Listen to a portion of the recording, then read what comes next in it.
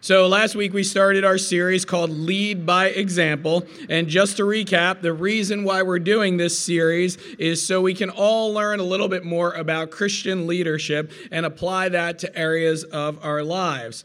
As Christians and as people in the community, we want to lead others to Christ.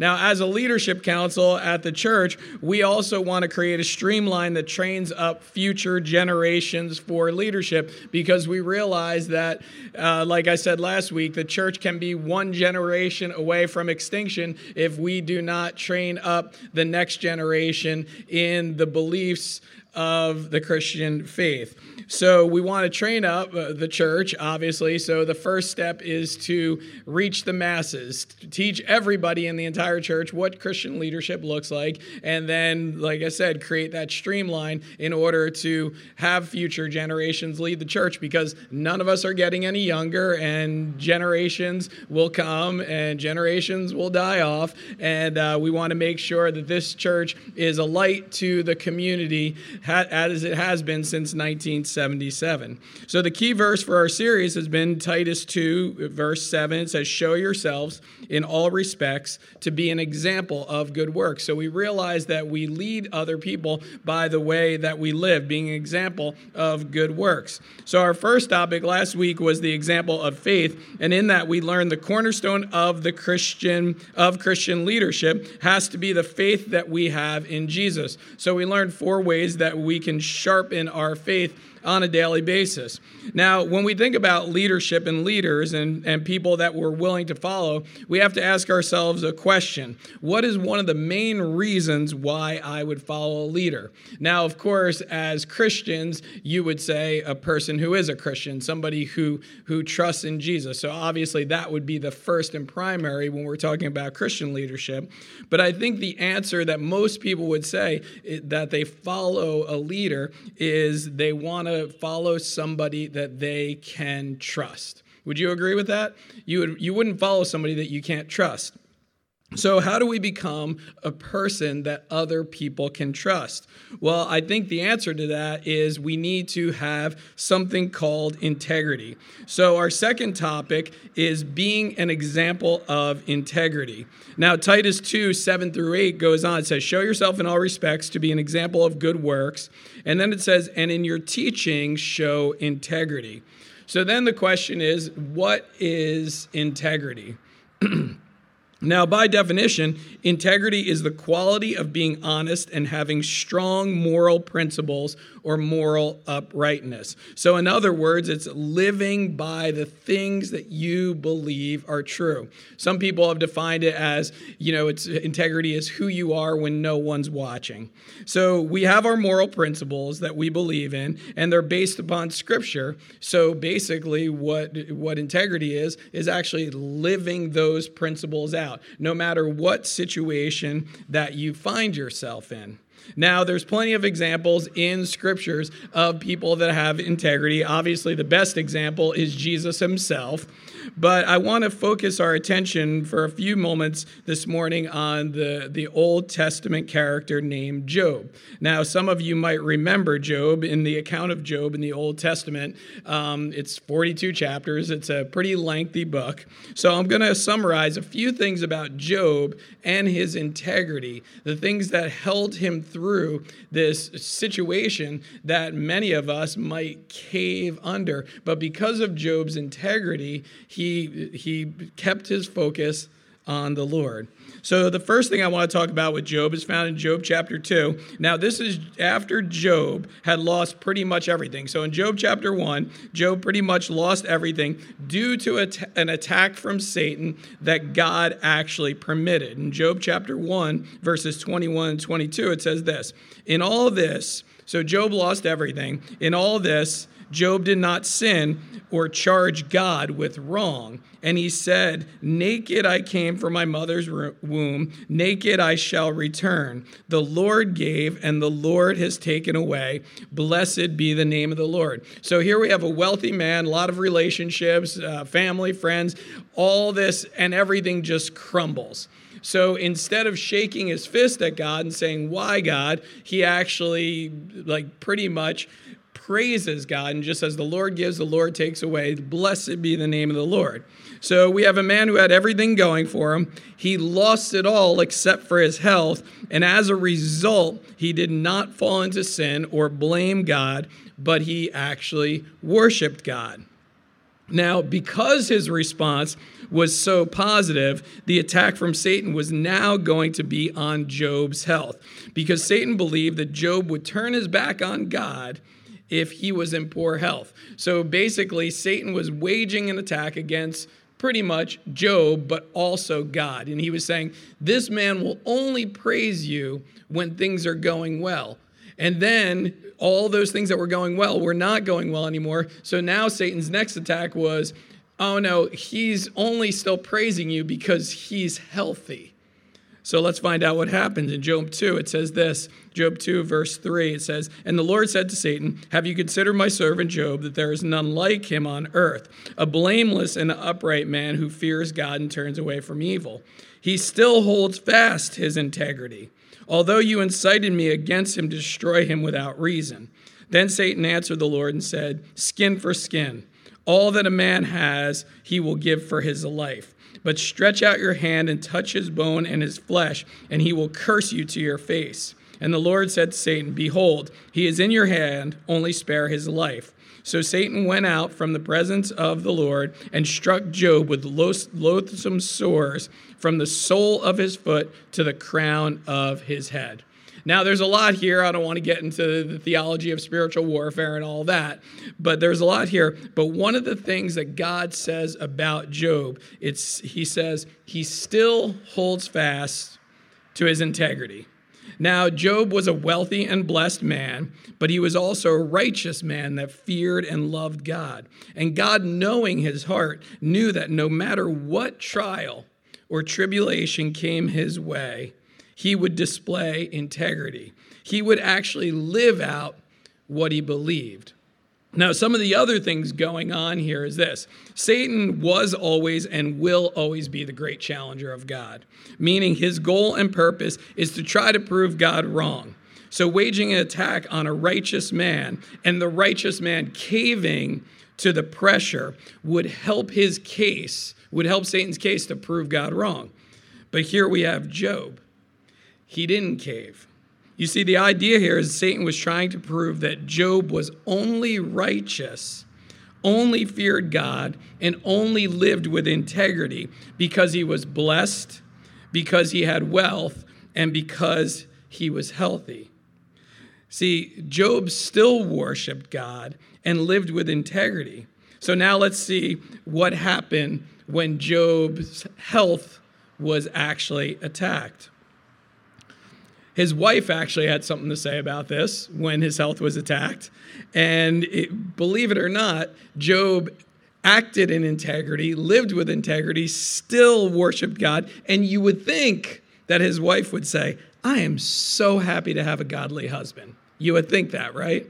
But the exact opposite is true. In Job 2:9, it says, then his wife said to him, do you still hold fast to your integrity? Curse God and die. That's what his wife said. Real helpful, okay? Ladies, okay, never say something like that to your husband, okay? You want to be an encourager. She wasn't. Basically, she's saying, really, Job, are you still going to follow and obey a God that allowed all this to happen? So Job answers his wife, and he's basically two things happen when he answers her. In Job 2:10, it says, but he said to her, you speak as one of the foolish women would speak. So notice he chose his words wisely. He didn't say, woman, you're a fool. He said, you speak as one who is a fool, okay? So that's a good, way to handle conflict in a marriage maybe. But he rebukes her. And he says, listen, that's foolish talk, okay? That's foolish talk. We don't talk about God like that. And then he says this, shall we receive good from God? And shall we not receive evil? And then it says, in all this, Job did not sin with his lips. Now, I want to clarify something theologically here. Job is not teaching that evil comes from God, but that he is teaching that evil is in the world, and when we are not delivered from it and have to walk through it and endure it, that is not a reason to curse God and turn our backs on God. You get that? Evil is in the world, and sometimes we'll have to walk through it. And many of you have been through issues in life, health problems, health of a loved one, financial problems, different things have happened in your life. Evil is in this world. That's actually why Jesus, remember in the Lord's Prayer, do you remember this part of the Lord's Prayer? You probably do. Deliver us from what? Evil. Right? So even Jesus says, we pray, deliver us from evil. Evil's real, bad things will happen, and Satan is trying to prove God wrong by lying to us and saying that only people that can have integrity are the people that are not exposed to evil and everything goes their way. You see what he's trying to do here? He's trying to say the only people that will really worship God and have integrity, the only people that will really stick to moral uprightness are people that things are going well for. But you and I both know that there's people that things are going really well for them, and they are doing some really terrible things against the Lord. They're sinning. So God is teaching us through Job that it is possible to hold fast to integrity even when things don't go our way.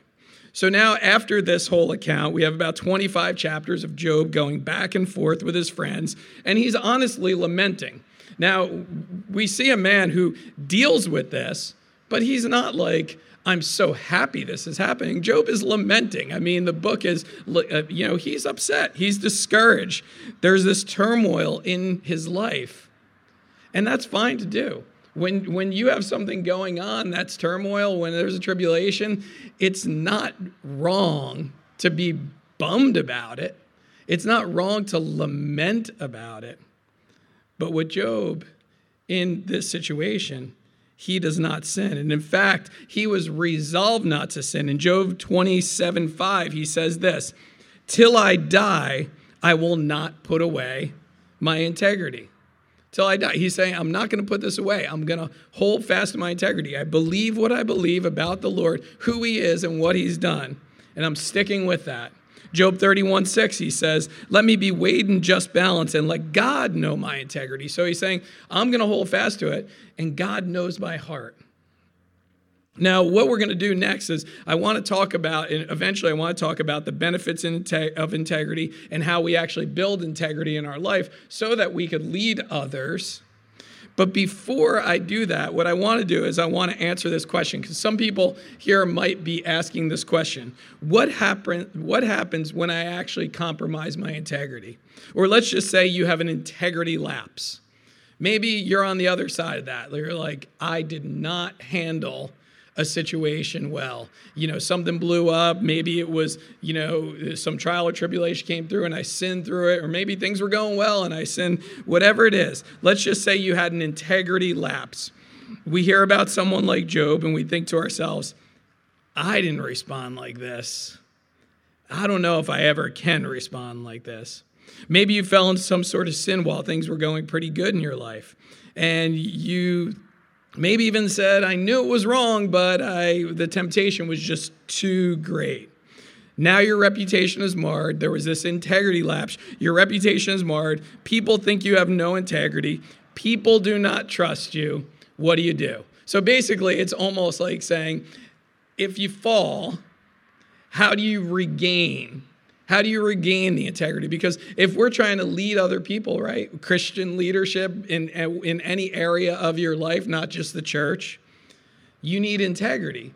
And if you have a reputation that's been marred, what in the world do? Well, the first thing you need to do for yourself is remember what the gospel actually teaches. Okay? The gospel teaches that we are all sinners. We are all sinners and we need a Savior.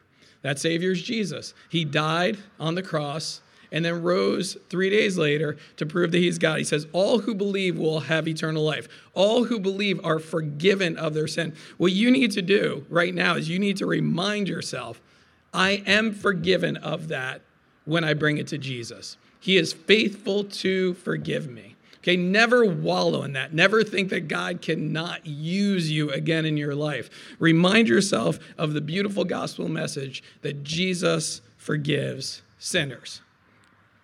But do you know what? People are not God, and they don't know your heart, and it's going to take some time. You're forgiven, right? But everybody doesn't necessarily see you that way yet. I'm not saying that people don't forgive you, because they actually are commanded to forgive. Jesus actually commands us to forgive other people. But I am saying this, that you have to have patience with the people around you that are not ready to trust you yet. Because basically what's happened is, if you've had an integrity lapse, people are not ready to trust you yet. And I'm not saying that time has to pass because time heals the wound. I'm saying time has to pass because time now gives you a new opportunity to actually prove that you're a person of integrity and can be trusted again. Maybe you have someone like that in your life. You're like, I forgive them, but I don't trust them. Or maybe you're that person in someone else's life. I know they forgive me, but they don't trust me. Well, if that's you, if you're the one with the integrity lapse, you have to say, okay, I kind of get it. I kind of understand. You know, some people say, well, that's unfair. They should trust me and put me back in that position again, whatever it is. But do you know Jesus teaches on multiple occasions that we actually reap what we sow? Okay, that means this. There's earthly consequences to some of the things that we do, especially to some of the sins that we commit. So if you have an integrity lapse that cause you to be seen as untrustworthy, you're going to have to deal with working that back up. You're going to have to deal with proving that you are trustworthy again. You're going to have to deal with proving that you have integrity. Hopefully that hasn't happened to you. And hopefully this message has gotten to you before that will happen to you. Because it's not easy. It's not an easy road. Some of you are walking that road right now, but if you haven't walked that road, you don't want to walk that road of having to build that back up. God has forgiven you. People should forgive you because they're commanded to forgive you. But for them to restore their trust in you is going to take a lot of proving on your part. So hopefully you're not at that point. So let's learn about the benefits of integrity. That was kind of like a little side in a sense. So what are the benefits of integrity? Well, the Proverbs teach us a lot about the benefits of integrity. And the first thing is protection. Proverbs 2:7 says, he stores up sound wisdom for the upright, and he is a shield to those who walk in integrity. See, the simple truth here is this, that God protects those that walk in integrity. Not that nothing bad will ever happen to them, but God is with us to walk through it, just as he is with Job. You know, you might have realized that in sometime in your life when something bad has happened to you and you thought, like, this should have crushed me, but for some reason, I feel a strength that I've never felt before. Well, that is actually God protecting you and guiding you through this situation that normally many people would sin in that situation, but he's held you up. The second benefit of integrity is confidence. Proverbs 10:9 says this, whoever walks in integrity walks securely, but he who makes his way crooked will be found out. This is the confidence of knowing that doing the right thing, we never walk in fear. We don't fear authority. We don't worry about being caught or getting in trouble because we're actually doing the right thing. When you listen to God and follow him and do the right thing, you walk confidently. You're not worried about what people think. One of the biggest traps of our culture is people are so worried what other people think about them. And it's not necessarily the people that they should worry about. They're worried about the outward. Whereas God is saying, you do what's right. Don't worry about what the people think. Worry about doing what's right. And guess what? You're going to walk confidently. If you're a Christian leader in your area of life, people are going to see that, you know what? Everybody's going one way, but the right way was to go this way, and that person is choosing the right way. There's something different about them. The third benefit is blessing. Proverbs 2:21. For the upright will inhabit the land, and those with integrity will remain in it. Now, God will bless. Now, some of you are wondering about Job. Well, when you get to the end of Job, you see God blessed again. Okay, God blessed again. And he rewards those who follow him. He rewards us here, but more importantly, he rewards us in eternity. And the fourth benefit of integrity is guidance. Proverbs 11:3. The integrity of the upright guides them, but the crookedness of the treacherous destroys them. You know, when we do the right thing and when we go in the right direction, guess what? We make right choices. We go in the right direction when we make right choices. And leaders, Christian leaders, need to be going in the right direction because we don't want people following us down the wrong way. We want people following us towards the Lord. Remember, we're learning about leading others. So our integrity, our holding fast to what is true from God's word will actually guide us, but it will actually guide other people as well. So having integrity sounds great, right? Which brings us to the final question is, how do we really build this in our life? Hey, this is not just something like, okay, I went to church on Sunday and Pastor Mike was talking about integrity. And, I went home and I logged online and I took the integrity test and it told me, okay, yeah, you have integrity. And, oh, no, I don't have integrity. And there's one box I have to check and now I have it, okay? This is a lifelong thing, isn't it? It's a lifelong thing. So we have to go back. We have to remember last week, right? What are the things that sharpen our faith? Hearing the word, memorizing the word, fellowshipping with other believers, and praying. Those are spiritual disciplines that we practice. Well, those same things will actually help us to sharpen our integrity or to build our integrity. They sharpen our faith. They also build our integrity. But we learn from Job a key to building our integrity, and that is something called worship, which is also a spiritual discipline.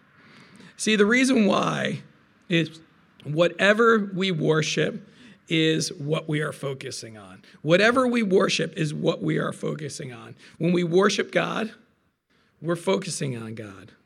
You see, Job's focus was not on all the great things that he had. Think about this. Going into this whole thing, Job was a righteous man. Job was a man who walked with integrity. But Job was so blessed.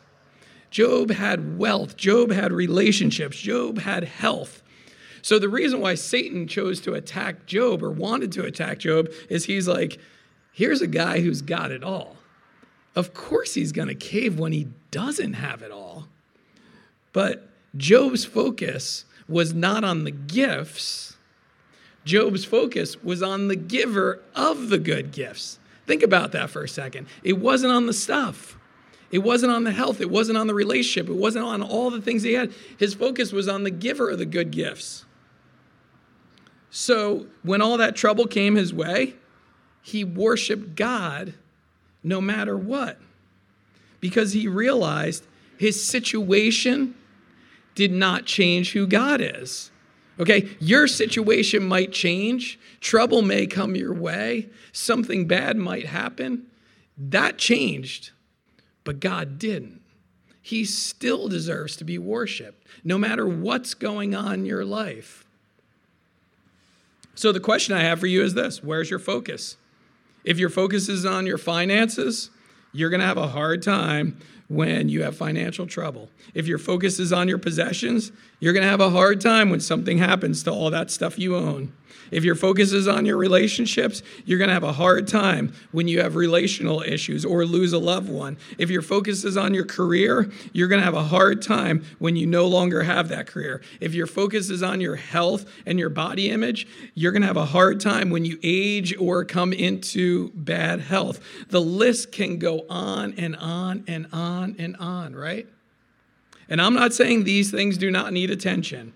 But I am saying, if these things become the center of your attention, they start to cross the line of becoming worshiped. And none of us would ever say, I worship my finances, I worship my career. None of us would ever use that language ever in our entire lives. But if your focus is on those things, at that point, we start to live our life to serve those things. And inevitably, when that happens, our integrity will be compromised, because at some point, those things may cause us to do something sinful so that we protect them.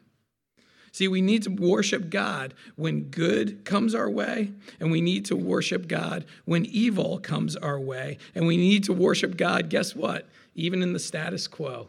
When things are probably like they are right now for you, just status quo. When we do that, it actually builds integrity. We lead others to worship and build integrity as well. You know, worship is thanking God. Worship is praising God. Worship is recognizing the work of God in your life. And one of the most common forms of worship we practice here every Sunday, right? It's actually lifting the name of the Lord in praise. Today we're going to close the service and we're going to sing, "The Lord gave and the Lord has taken away. Blessed be the name of the Lord." Let's pray together. Heavenly Father, we're so thankful for this day. We're thankful for the example of Job, but we're thankful even more importantly, Lord, that when we pursue integrity in our lives, Lord, when we live out what we actually believe, Lord, we know that fulfillment in our lives is more apparent. And not only that, Lord, we know that we can lead others to you because you don't change. Our situation might change, but you do not. In Jesus' precious name we pray. Amen.